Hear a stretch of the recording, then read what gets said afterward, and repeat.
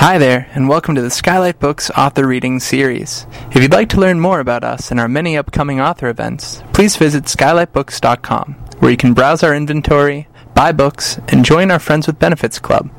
You can also follow us on Twitter, Tumblr, and Facebook. To speak to a real live bookseller, please call 323-660-1175. Thanks for your support, and enjoy.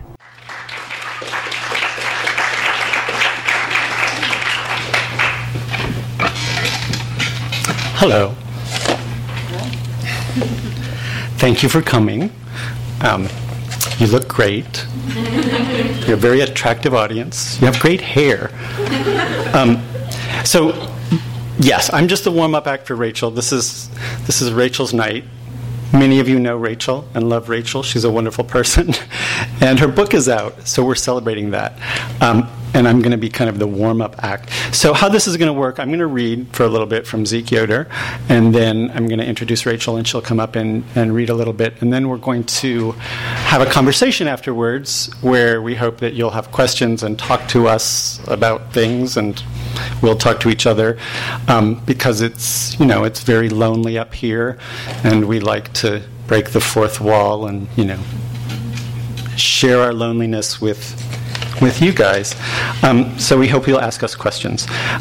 So it's great before I begin, it's really great to be at Skylight. This is like one of the best bookstores in all the world. It's one of my favorite bookstores in all the world.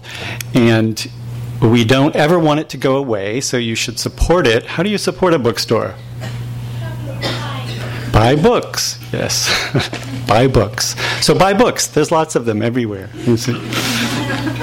Buy some books while you're here. Okay, so I'm going to read. This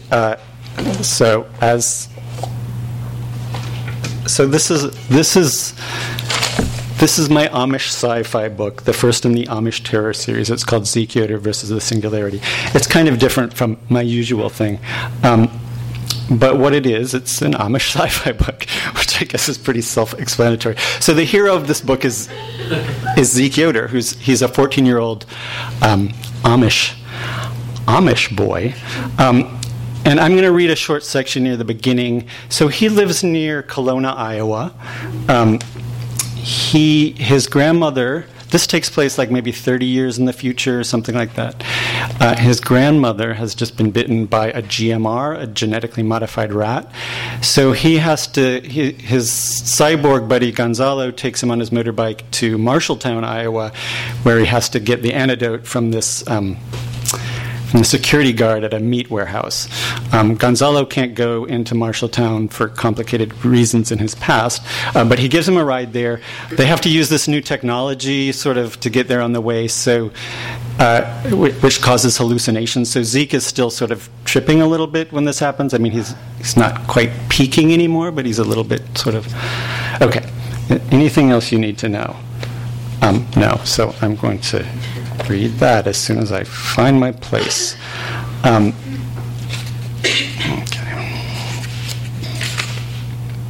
Okay, so they're in Marshalltown.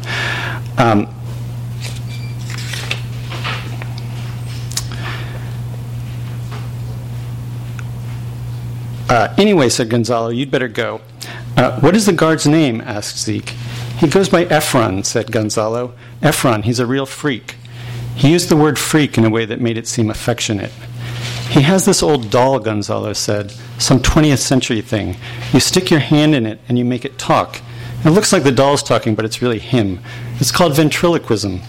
He's totally off into it, and he treats the doll like it's a real person. And I swear, sometimes you forget. You forget that it's all in this guy's wigged-out brain. As Zeke checked his route and headed into the city, he wondered what the difference was between the guard's wigged-out brain and his own. His perceptions of reality were still intense, and separated from his friend, a vague darkness and menace crept into his vision. He passed through an empty, desolate zone of abandoned retail buildings, then crossed over a dried-up creek and took a bridge across a vast yard of railroad tracks. Strange graffiti messages were scrawled on the sides of abandoned buildings. Nihil rising, it said. There was a cartoon of a robot being beheaded. Deface the future, it said. Don't eat death, it said. Hugs for puppies, it said. He didn't glimpse a single other creature until he approached the old center of town. On Main Street, the disease of biological life was flowering in all its rancid glory. Zeke could feel the pain of the dreaming junkies like it was moving into his belly. They were picking scabs. It was like the sun had never shined in this town, like the acids of the industrial pollution were melting his liver, and the junkies were sweating. A foul fog emerged from their orifices. Something flapped past his face, swooped up behind him, and then landed on his shoulder. He plucked it off. It was a flexi screen with a long message on it. The flexi screen chirped. Zeke had seen flexi screens before, but never one that seemed so alive. If you got to Connect, tell them I'm looking for a computer. Tell your Connect I'm looking for that computer that comes with a manual the computer girls use to change their eye color. It would do anything, and it came with a manual. It had movie tubes so you can watch free movies. Girls use it to time travel. It's like a hologram computer. It can get anything in the world done. You might want to be alone when you read this. Make sure you are. Be extra sure. Zeke looked around. Nobody seemed to be looking at him except maybe some creature in a gas mask that was leaning against the wall just up ahead. It was impossible to tell. Maybe the creature was staring right at him. Maybe the creature was the one who sent the message. Zeke nodded in its direction. It didn't nod back. I'm looking for someone to make me that computer. The computer I use to enter my goals. The computer that can hack into government. A computer only I can use. The cool one everyone is talking about. The government computer. The hacker thing. The off-grid computer. The girl computer. The eye color changer. The computer that can get anything done. The computer that makes all possible. I know someone has one I can buy. I hear the computers are $2,000 or less. The flexi screen chirped again. I don't have a computer, said Zeke, but I can ask Gonzalo. The flexi screen chirped and flew away. It flew past the creature in the gas mask and then kept going until it was out of sight. Zeke kept walking. Crumbling brick buildings that offered weekly rooms and substance abuse services, boarded up businesses except for one shop advertising Mega Meat Monday. The tallest building in town, the Tallcorn building, was empty but lit up like a hologram, advertising itself as Food Co. headquarters. Zeke had the strange impression of someone beside him all the time now, walking next to him. But nobody was there, nobody was anywhere. He turned onto 10th Avenue toward the meat warehouse.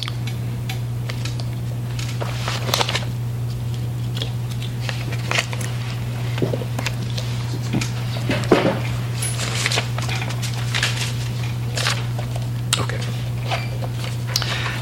The security guard sat with his wooden doll in a shack outside the warehouse. Ephron, said Zeke. That's me. You want whisper dolls? No, nothing like that, said Zeke. Gonzalo sent me. Gonzalo, eh? How is that little prick? He's good. I like the things he can do with those appendages, said Ephron. State of the art. Zeke never really knew what to say to the English, so he got right to the point. I need medicine. My grandmother was bit by a GMR. GMR, eh? Said Ephron. I can do that. I have the culture from the wound and a sample of her blood. Good boy, whip that up for you in a jiffy. Cost you $500 plus there's something I could use your help with. The security guard waved him inside. The warehouse was enormous and gray, complicated and windowless. The entrance gave to a small room with carpet, overly bright lights, one chair, and a potted plant. The guard sat in the chair, and so Zeke plopped down on the floor. The doll seemed to be napping. The guard held out his hand and made a gimme-gimme motion with his fingers. Zeke handed the cash over, and while the guard sat there counting it, Zeke stood up, suddenly anxious to move. The doll's eyes flipped open. Come with me, the guard said. They entered a concrete tunnel that stank of flesh. A vast cold space of hanging carcasses went through a door into a room of live animals in cages. Zeke recognized the plump, headless turkeys throbbing and feeding through tubes.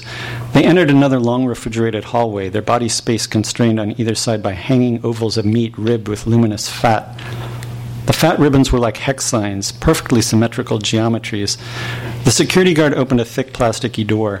They entered a narrower, warmer hallway lit only by a flickering overhead. They entered a cavernous courtyard with a ceiling so high it felt like they were in a darker-than-night outside world. On his right were crates stacked high, the smell of something acrid, living, and blind. To Zeke's left, a picket fence around a tiny pink cottage. Clipped grassy plant life grew between the fence and the cottage. A face in the dark window startled him. The little girl waved. There was no pain in the window. Want a liver jelly? She asked.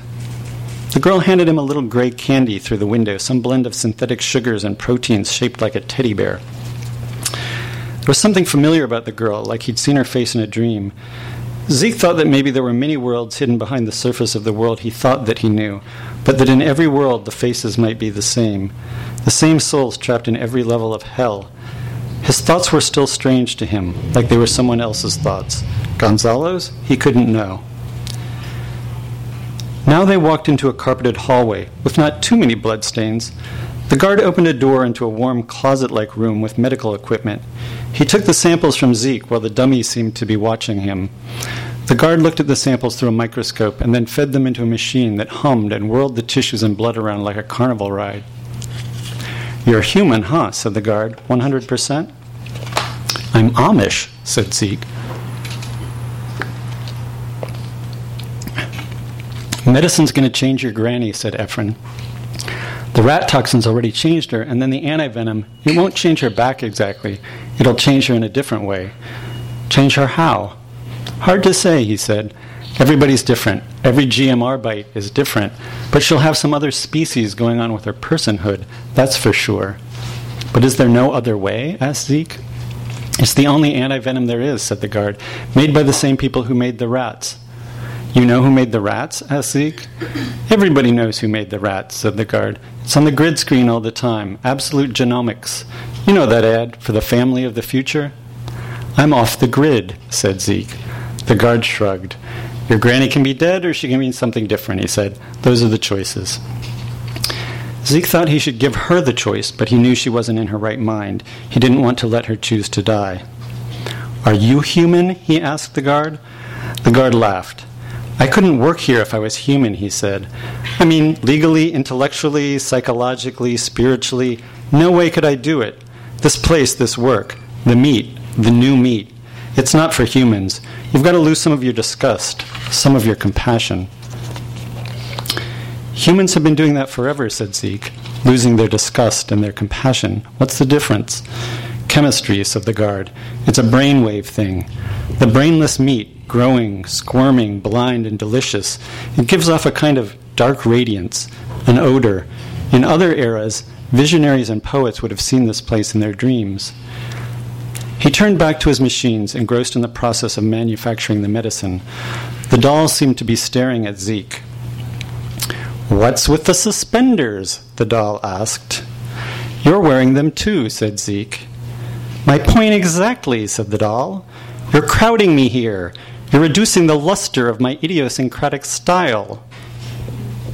The guard's lips didn't move at all. He didn't even seem to be paying attention to the conversation. "My name's Merle," said the doll. He extended his little block of a hand. "Pleased to meet you," said Zeke. "Are you Ephron's friend?" "I loathe Ephron," said Merle. "He's always hanging around, won't just let me be. Kind of needy, don't you think?" "But you're attached to him," said Zeke. "But you're attached to him," said Zeke. "I could do without him," said Merle. "I just need a motor and I'm out of here." "Don't you need a brain?" he asked. "Consciousness is cheap," said Merle. "Brains are a dime a dozen. Soup up one of those monkey brains we grow in the vats in the basement with some circuitry, connect me to the data vapor, and I'm good to go." Merle wiggled and made a little gesture that seemed to be a dance, illustrating his willingness to move on. "There are monkey brains in the basement?" asked Zeke. "An excellent source of protein," said Merle, "and hardly ever contaminated with pathogens for post-humans. Now your type, that's different. Better stay away from the primate delicacies." "My type," said Zeke.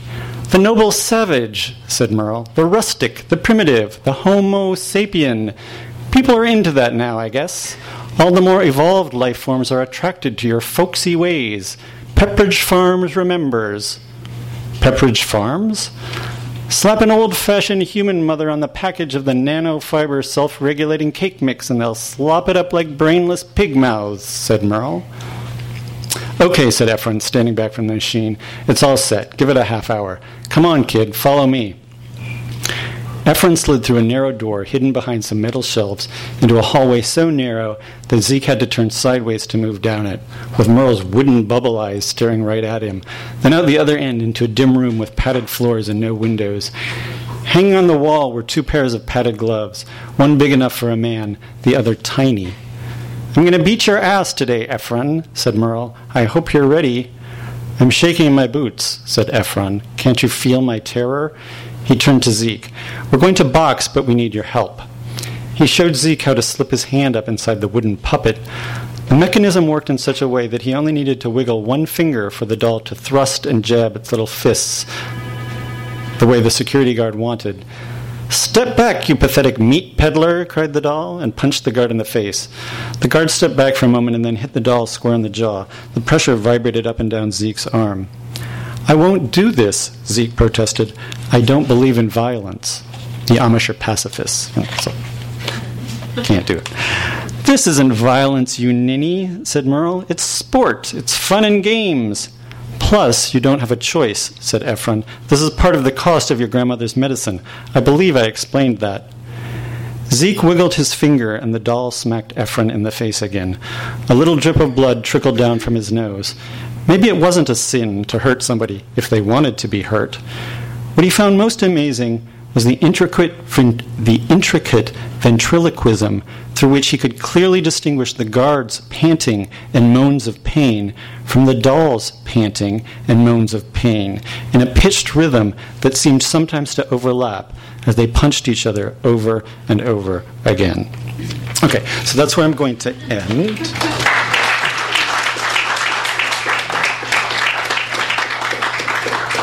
Thank you. So Rachel's going to read next. Let me tell you about Rachel. Okay, so Rachel just moved to LA not that long ago. I also just moved to Southern California, San Diego, not that long ago. We knew each other in San Francisco, the horrible, cold city to the north, which we're all fleeing as rapidly as we can. But she was a student in the MFA program. I was her teacher in the MFA program at the University of San Francisco. She was my student. This book, an early version of this book, was her thesis, which I worked with her on. So I like to take credit for Rachel. If you like her book, you can come up and thank me for it afterwards. That would be lovely. Rachel. She's from Pennsylvania. She grew up in Philadelphia. She lived in Pittsburgh for a while. Then she came to San Francisco. And now she is here among you in Los Angeles. She received a Lighthouse Works Fellowship on Fisher Island, New York in 2015. She is hard at work on another novel that involves poetry, plutonium, and Mars, and also working on some poetry. I'd like to read, as my final bit of this introduction, I got to blurb her book, which is always a lot of fun. And the short version of the blurb is on the book itself. But I wanted to read the long version. The longer version, which goes like this. I'm sorry, I have too many scrappy pieces of paper up here. Okay. This gorgeous little terror of a book is ferocious in its desire to tear down walls and passionate in its desire to take a look around at what remains once the structure has been demolished. This is what's real and what's fiction, the continual loop of violence and representation, the constantly disappearing moment, and the future that never arrives. The fifth wall crackles with braininess and sex. It's hallucinatory and interactive and funny and sad, and it has something incandescent to show you. Careful, you might get scorched. Come, take a look. Rachel?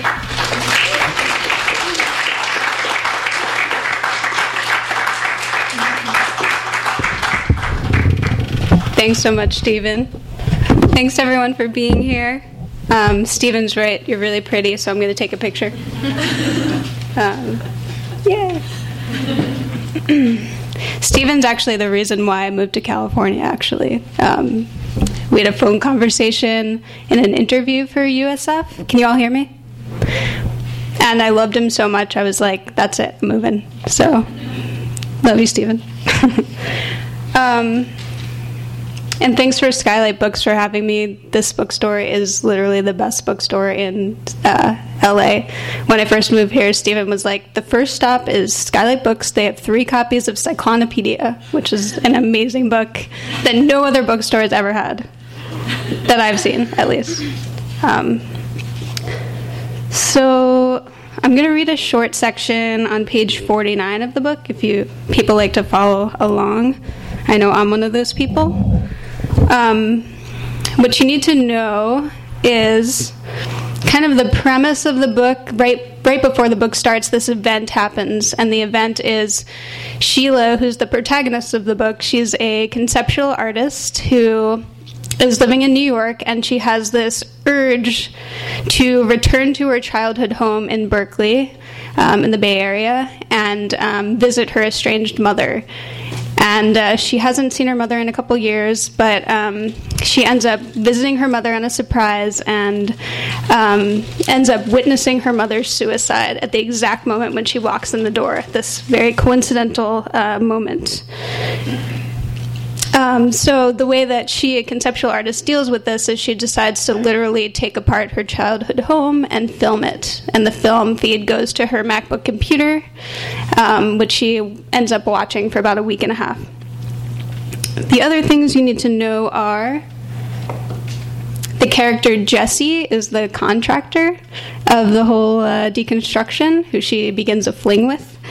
And Mallory is her roommate in San Francisco, who she ends up moving back in with.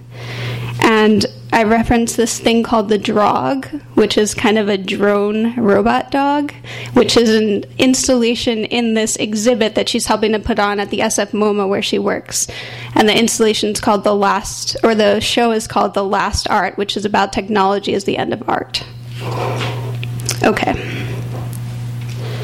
At home, I check the live deconstruction cam and watch Jessie pulling drywall with 2 shirtless, perspiring Mexican men. We've planned another rendezvous for later this evening. I'll bring over a fancy pizza from Mal's restaurant, and he'll supply the beer. With a couple hours of daylight left, I decide to take a short walk to the bustling part of the mission to the restaurant to have an early drink at the bar. The air outside is cool and brisk, but tolerable without a jacket. Clouds move swiftly above buildings, the sun appearing and disappearing like lightning, a false threat of rain. I arrive just around 5, just as they're opening up. Inside, Mal's behind the counter, pressing her uterus against the pizza warmer. She spots me out of the corner of her eye. Industrial heating pad, she smirks. I sit down and she pours me an oversized glass of Barbera. The wine tastes thick, fruity, and delicious. She sucks on an olive, looking bored. I tell her about the Drog and the Last Art exhibit, how everyone's talking about it being the most controversial show the museum's ever hosted. Mal said she'd seen an article for it in the Chronicle just last week. She'd had a nightmare that evening about Dolly the sheep. Dolly hadn't been a sheep at all, but a costume that her aunt pulled off during a dinner party. The dinner had then gone on as usual dinners go. She had no idea what it meant. I hadn't been remembering my dreams for years, but they started returning right after the suicide. They began as a flashback of the shocking moment when I opened the door. The gun would go off, she'd fall to the floor, and then the bike would fall on top of me, and I'd wake up. But recently, they'd begun to shift. Each time the scenario twists, time shifts, and my past memories seem to mingle with the event to create a whole new scene altogether. As the wine begins to set in, I feel my body altering to a space of slightly more detachment. I smile, feeling hot blood flowing through my veins. Mal rushes from the kitchen and serves a large steaming pizza to a table of 2. She walks back over to the bar. Check this out. She thrusts her iPhone in my face, and I examine the brightly lit screen. The becoming of human, I read out loud, unlike all other images or fakes, runs via a culture of total control. This strange desire, marooned in the abysmal darkness of the city. I am nothing, you are nothing. This is something we understand. This is our only armor. I look up from the screen. The Oracle's having a good day. Mal shrugs and quickly slips the phone back into her pocket. For the past 5 or 6 months, Mal's been receiving unsourced text messages from the same phone number, which we've named the Oracle.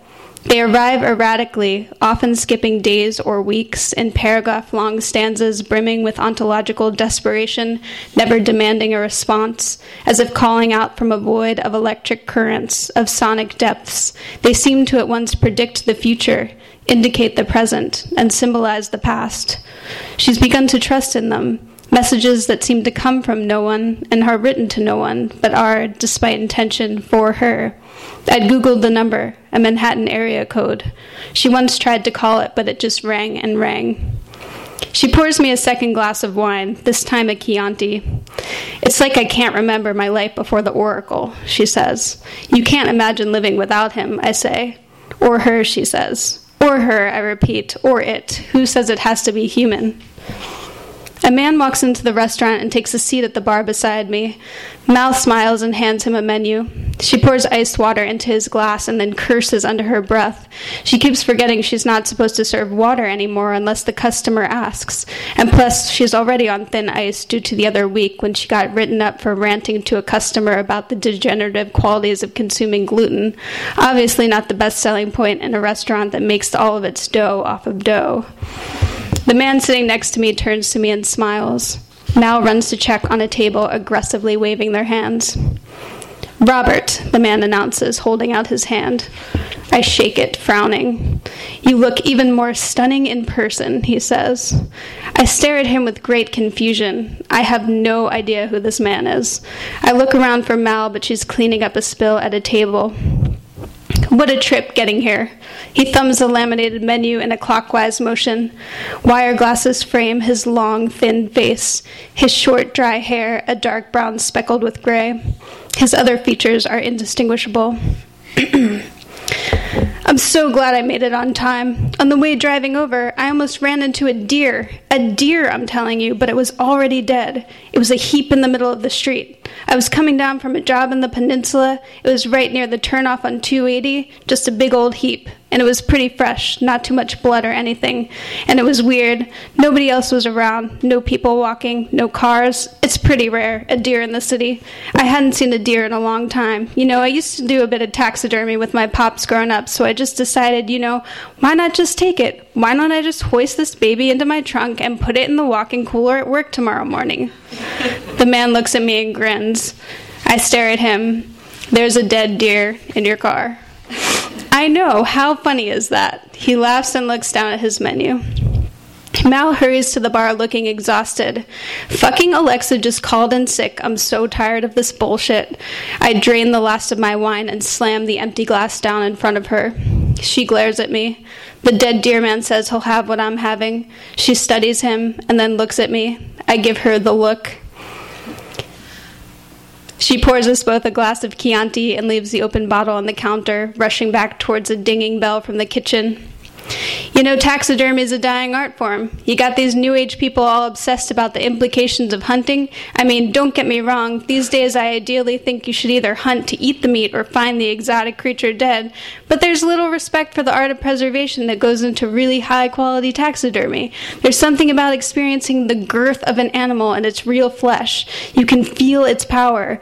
Sure, we have those Nature Planet shows. The places those cameras go, amazing stuff.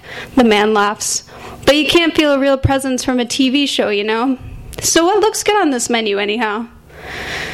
My head feels dizzy. A throbbing develops in my temples. A woman approaches the bar wearing a long wool coat and dark red lipstick. She looks around aimlessly, then spots the man beside me. I'm so sorry, I'm late, she says. Excuse me? The man looks perplexed. He looks at me, and then back at her. His eyes widen. Rebecca? He asks. The woman extends her hand. I drain the wine and leave immediately. The cold Bay Area air stings my face and neck. Pizza malfunction, I text Jesse on the curb. Need assistance, help. Meet at my place, he writes back. Running late. Door should be open. I hop on the 19 Muni toward Potrero, a living, breathing mass. We climb on and we climb off. The bus stops and releases, consumes, moves forward, stops and releases, consumes us. The sounds of creaking plastic seats, rubbing nylon material, shuffling footsteps. A woman sitting beside me depicts a violent rape scenario in conversation with herself. A plastic bottle rolls up and down the aisles. A young man coughs brutally into his sleeve. Fucking dead deer in trunks. The wine surges through my bloodstream. Jessie's sweet old dog Maddie greets me at the door with an awkward wobble. Then she bangs her head against the wall. I feel like crying. Jessie's house is large and drafty, filled with mismatched furniture, tools, and dog hair. I wrung my fingers along the smooth granite kitchen counter lined with a gorgeous repurposed wooden trim. I pull out a Pacifico from his fridge and I sit on the sofa. I take off my shoes. I lay out on the sofa. I prop myself up with an elbow in a more attractive position. I wait. What kind of person leaves their door unlocked in this city, especially with this senior citizen? I gape at Maddie, who sniffs my foot repeatedly. Then she hobbles over to a floor cushion and smacks her body to the ground. Sounds emanate from the door. I stand up. Jesse walks in with a great energy. His grin exceeds the walls of the room. I fling myself at him. He boils pasta and cooks a homemade mushroom sauce that smells heavenly. As I pace around telling him about my day, the drug, the dead deer man, the crazy people on the bus, it's been just over 24 hours since the incident with the pickaxe, and already the whole world feels like it's shifted to some disproportionate degree, and I'm somehow in the center, spiraling, attracting destructive forces and energies orbiting around me like planets. He had an interesting experience today, too, he says. The reason he was late is because he stopped by IKEA on the way home to pick up some cheap bathroom mats for his sister. He was rushing through the store. It was about to close when he came upon a pregnant woman having a panic attack in the corner of the bathroom section. Apparently, she'd been trying to find the exit for hours, but the store kept leading her to different rooms. The poor woman couldn't escape. He left the mats and helped lead the shaking woman out of the store to her car, where he sat with her for a few minutes, making sure she was okay. She left her cell phone in the car, along with her emergency granola bar, which she inhaled while Jessie patted her back until she was ready to drive home. I tell him how IKEA uses a specific type of coercive architecture designed to force you through the entire building before you can exit, that there are a bunch of interesting essays written about it on JSTOR. He says it sounds like it's right up my alley. Later, after we fuck on the bench to the kitchen table, I lay awake buzzing in the arms of Jesse while he snores with the mysterious sounds of an old man. A calm collectedness washes over me, a sense of security. Asleep, Jesse is just a breathing body. All of his energy is contained in this one action, the pure, peaceful gesture of breath. His shin rests against my calf. My face nestles against his clavicle. Time slows down merely to the placement of bodies. Nothing else exists but the two of us. Thank you.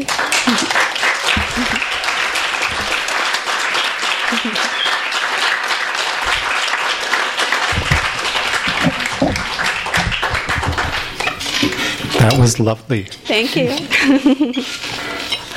So I know you've all been thinking about smart questions to ask Rachel. And you can keep thinking about that.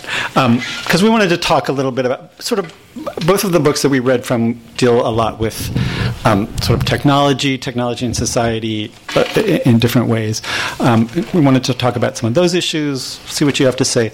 So let me ask a question. Okay. Can I ask a question? Sure. I'll model the behavior for you. One. Yeah.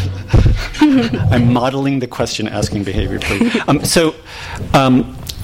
One of the things that really struck me in the excerpt that you read is that business about IKEA, which I've only been to like twice in my life because it's such a weird carceral environment that it freaks me out and I couldn't bear it. But your description of it as coercive architecture seems like it's very... that it applies not just to IKEA but to a lot of other sort of elements of the book that surround Sheila. And I'm curious how you sort of thought of Sheila's relationship to coercive architecture, or what that concept sort of means for you. Okay. So the fifth wall, in a sense, can be looked at as a meditation on structures of many different sorts. You have physical structures, non-physical, invisible structures. You have, houses. You have bodies. You have technology. You have the mind.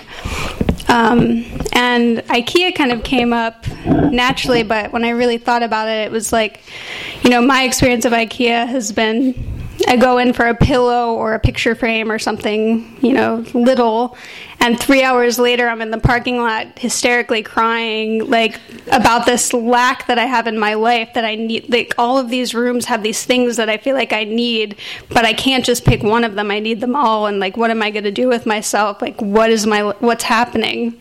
It becomes this existential crisis. And so I feel like for Sheila, she kind of has that going throughout her whole life.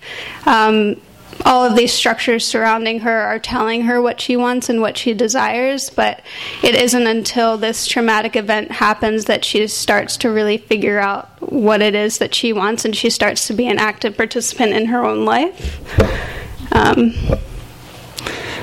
Yeah, it's interesting. The idea that technology itself, that all this sort of things around us constitute a coercive architecture. I think both of us sort of we're both trying to sort of talk about technology in our books, and so I used the sort of Amish boy who's coming, who's a sort of 19th century person, right? So technology is all new for him. So it's a way to have a perspective that's sort of looking at it as if it's new and unusual, and it's sort of outside of that. Whereas your characters are very, very much sort of inside this world, surrounded by all of this new technology, and it's sort of determining their lives. It's almost so that they can't see it, I guess. And I'm wondering how that worked for you. Did you feel like you were down there with them, immersed in the technology? Yes. Yes. I feel like... Or how do you get the perspective to talk about it? Maybe that's sort of what I'm trying to ask. I think I've always had a kind of cognitive dissonance with that, where I have, my experience of being inside of it, but I also have my experience of being outside of it. So, and I made her a conceptual artist so that she would have some kind of mindset and venue in which to really have commentary on culture and what was going on around her and what influences her art. Why did you make her a conceptual artist instead of a writer? I think talking about art is much more interesting than talking about writing. Okay. I'll accept that. Do any of you have questions? I'll continue that train. Okay. You're a conceptual artist and you're a writer. What's the relationship between the two in your world, and how does that feed this piece? Okay.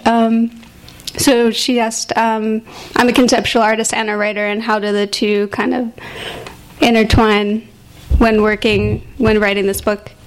I started out as a fine artist growing up. I was always in art classes drawing, and I almost went to art school, and all my ideas were much more heady than I could actually manifest in objects.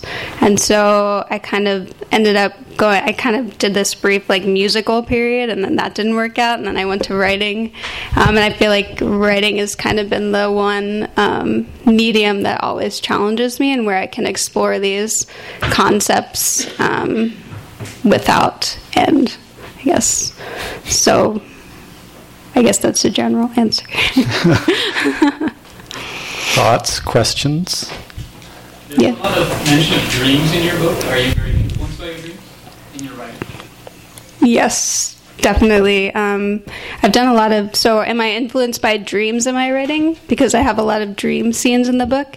And I have a background with doing a lot of Jungian dream analysis. And I think dreams are a really wonderful way to get at very deep creativity that's often not expressed in our daily lives, and we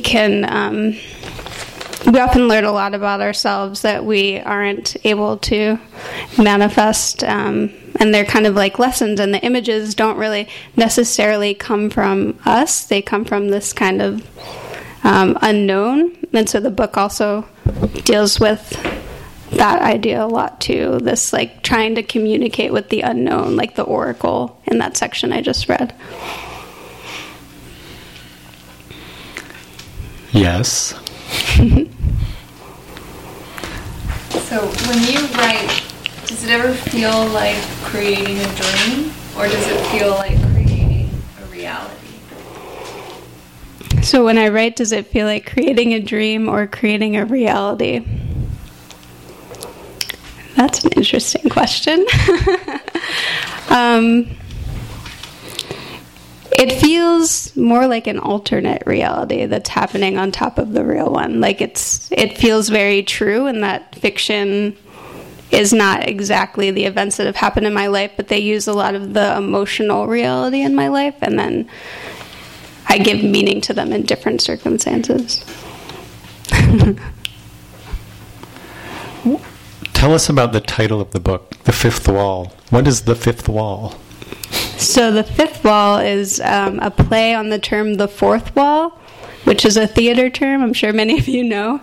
The invisible wall between the audience and the actors that often gets broken in experimental plays and films. Like right now. Like right now, yeah.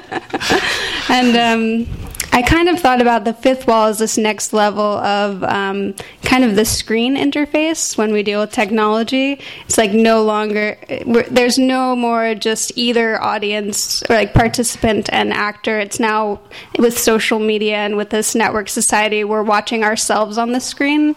And so that's kind of the next level.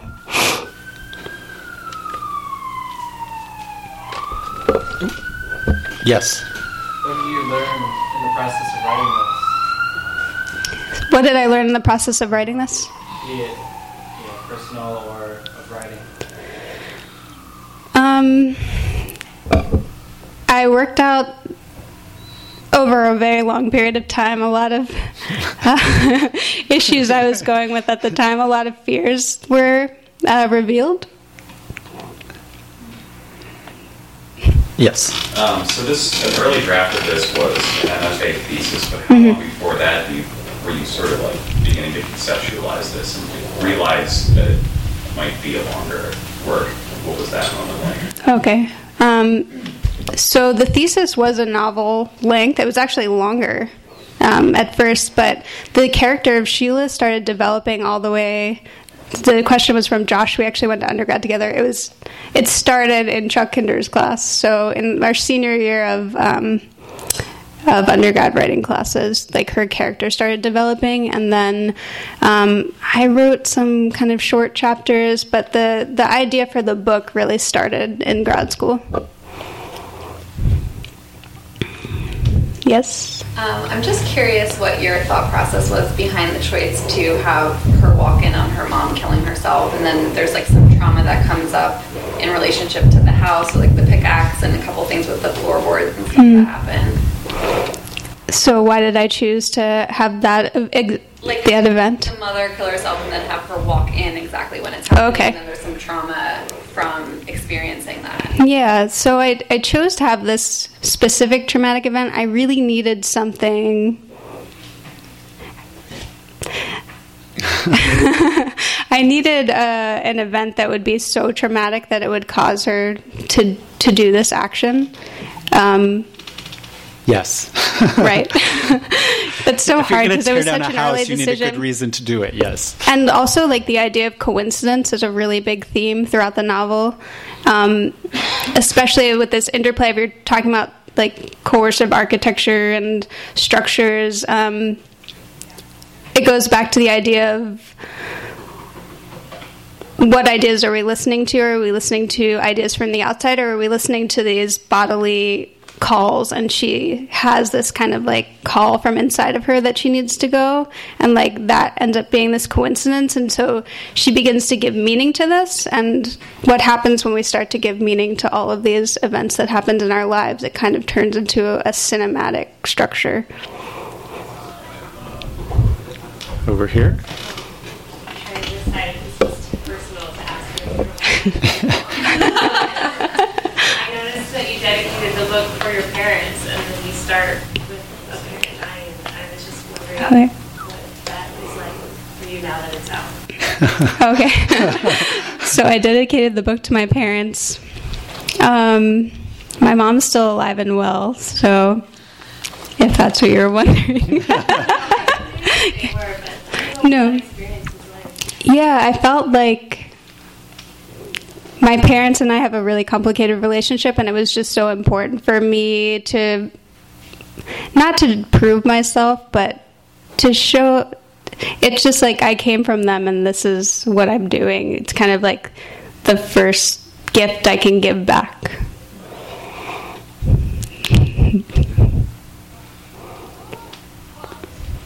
Yes. Well, this isn't a question, but just in theme with, you said cinematic structures. I'm like hearing the Howard Shore scored video drone in my head right now. Oh, nice. Thank you. That definitely is a compliment coming from you. Yes. Yeah. I would take that as a compliment coming from anyone. One of the things that struck me in the part that you read is also about, which also seems to be very much about the new technologies and so on and so forth, is when the man mistakes her in the bar for somebody else. And it seems like that's, like, she's better than what he's expecting, but she can only be better than what he's expecting because she isn't the real person, right? She's not it. And that seems very much about the sort of way that the technologies create fantasy or create the sort of desire for what isn't real or what isn't possible. Mm-hmm. I have to turn this into a question. How does that work for Sheila? I mean, there's a lot about fantasy and sort of fantasy and especially sexual fantasy, and how that sort of works within this environment and milieu and society. Yeah, that kind of permeates the whole book. So you'll have to read it to find out a lot about that. But good answer.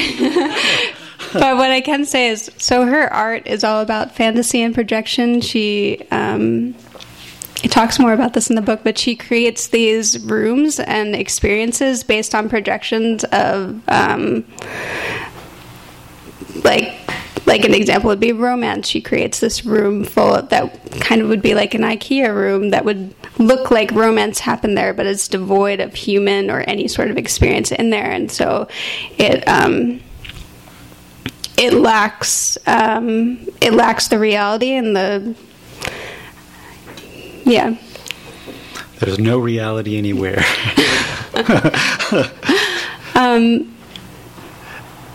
I have one more question, which is the taxidermy is another thing that stuck out in the section that you read. And it reminds me of a book that I know has influenced you, that's also influenced me a lot, this wonderful novel by Joy Williams, The Quick and the Dead, which has a lot about taxidermy in it. It's the best book ever. It's one of my favorite novels of all time. It's the best book ever. And there's something about, I think Sheila says something about it makes a dead world look alive or something like that. But it's like embalming is one sort of, it's like one strategy of grief. You could say, this is one way to think about what you do when somebody dies. But it's not Sheila's strategy at all. Sheila's strategy is sort of the center of the book and is very, very different from that. And I wonder if you could just talk a little bit about what is Sheila's strategy with dealing with grief and why, in some sense. Yeah, so she likes to say the phrase "a dead world made to look alive" a lot. It kind of becomes this overarching metaphor for technology as kind of copying nature and running the program alongside of it. And then, like, with embalming is like making a body look alive. And I'm losing the question. Oh, with taxidermy? Well, what I was asking is sort of like how how is that a process of dealing with grief, and what is that? Yeah. What's the sort of? I mean, that's not Sheila's way of dealing with grief. Her way of dealing with grief is destroying her home. Childhood home and filming it. Filming it, yeah. So in some sense, where does that come from, or what is that about, or how is that it's kind of like where does it take her? And maybe you don't want to give away too much. Yeah, it's more like a meditation on documentation, and it's like we live in this world where we're constantly documenting life as it's happening, and it's no longer just like proof of something in the past, it's proof of things that are happening right now in the present. And like that's how she's dealing with her grief, is kind of trying to get rid of this traumatic moment by literally taking apart this object that holds all of these memories, but she's filming that process of taking it apart so that she can kind of assert its realness. And like, what does it mean to assert realness by making a copy of it? I think that's a big question that we deal with in our daily lives all the time. You're nodding your heads. Yes. Was the deer supposed to be or a parallel or a symbol of her mother? I never actually thought about that, Catherine. Yes. That's cool. Yes. Actually, that character is largely based off of this very interesting man I met on Fisher's Island who was the museum director, who would literally pick up roadkill and put them in his freezer. So that's where the deer came from, yeah.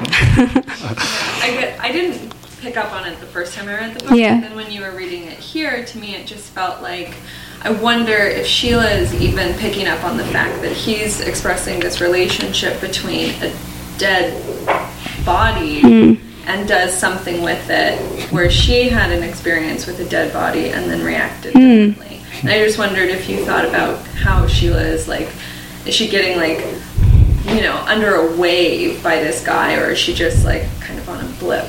Yeah, that's really interesting. I love that connection. Yes. Sort of building on that, this is all super heady and conceptual. It's making my brain explode, I'm not so smart. What I noticed in the part that you read is like the characters are so relatable and human, and so observation and then question observation, you manage to hold this super heady stuff and deliver it through these characters. And so now the question part is, how the hell do you do that? Like, when you're writing and these characters are coming through you, do they lead you in certain directions that are surprising? Or do you kind of put them in this situation where you kind of know the message and you know what you want to explore and then let them play within that framework?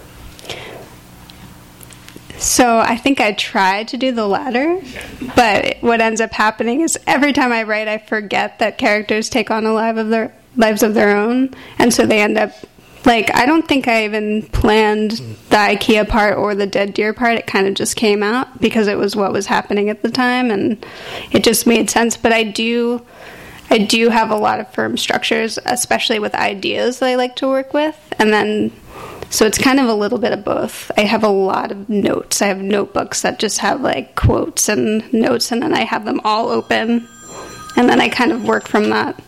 I have a question. How do you work with dialogue when you come into that? When do you choose to switch between the dialogue, actual dialogue, and then internal monologue?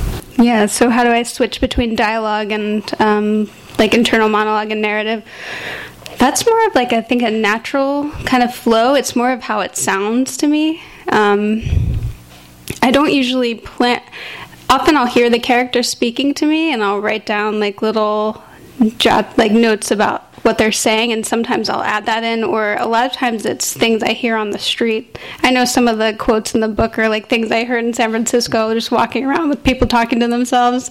So it's kind of from all over. Yeah. I was still thinking about the fifth wall thing. I was thinking about that quippy scene in Pierre LeFou, I think the Dark movie, like they're driving the car and he turns and talks to the screen. Yeah. But I was wondering if you had like a moment in writing it where you felt like there was a breach of what you were thinking about, because I'm wondering like what it means to break the fifth wall. To break through the fifth wall, yeah. Is there a way Is it possible? I feel like that's like where my next book might be going. Yeah.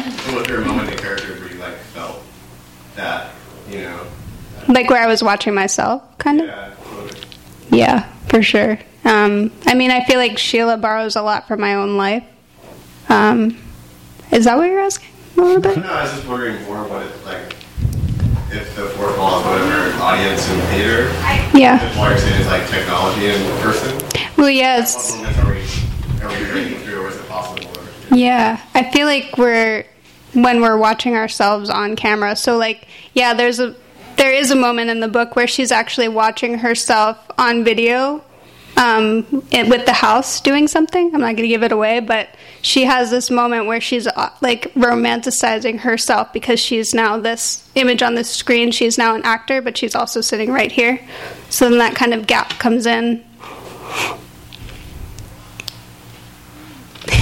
Want to take just a couple more questions? Yeah, sure.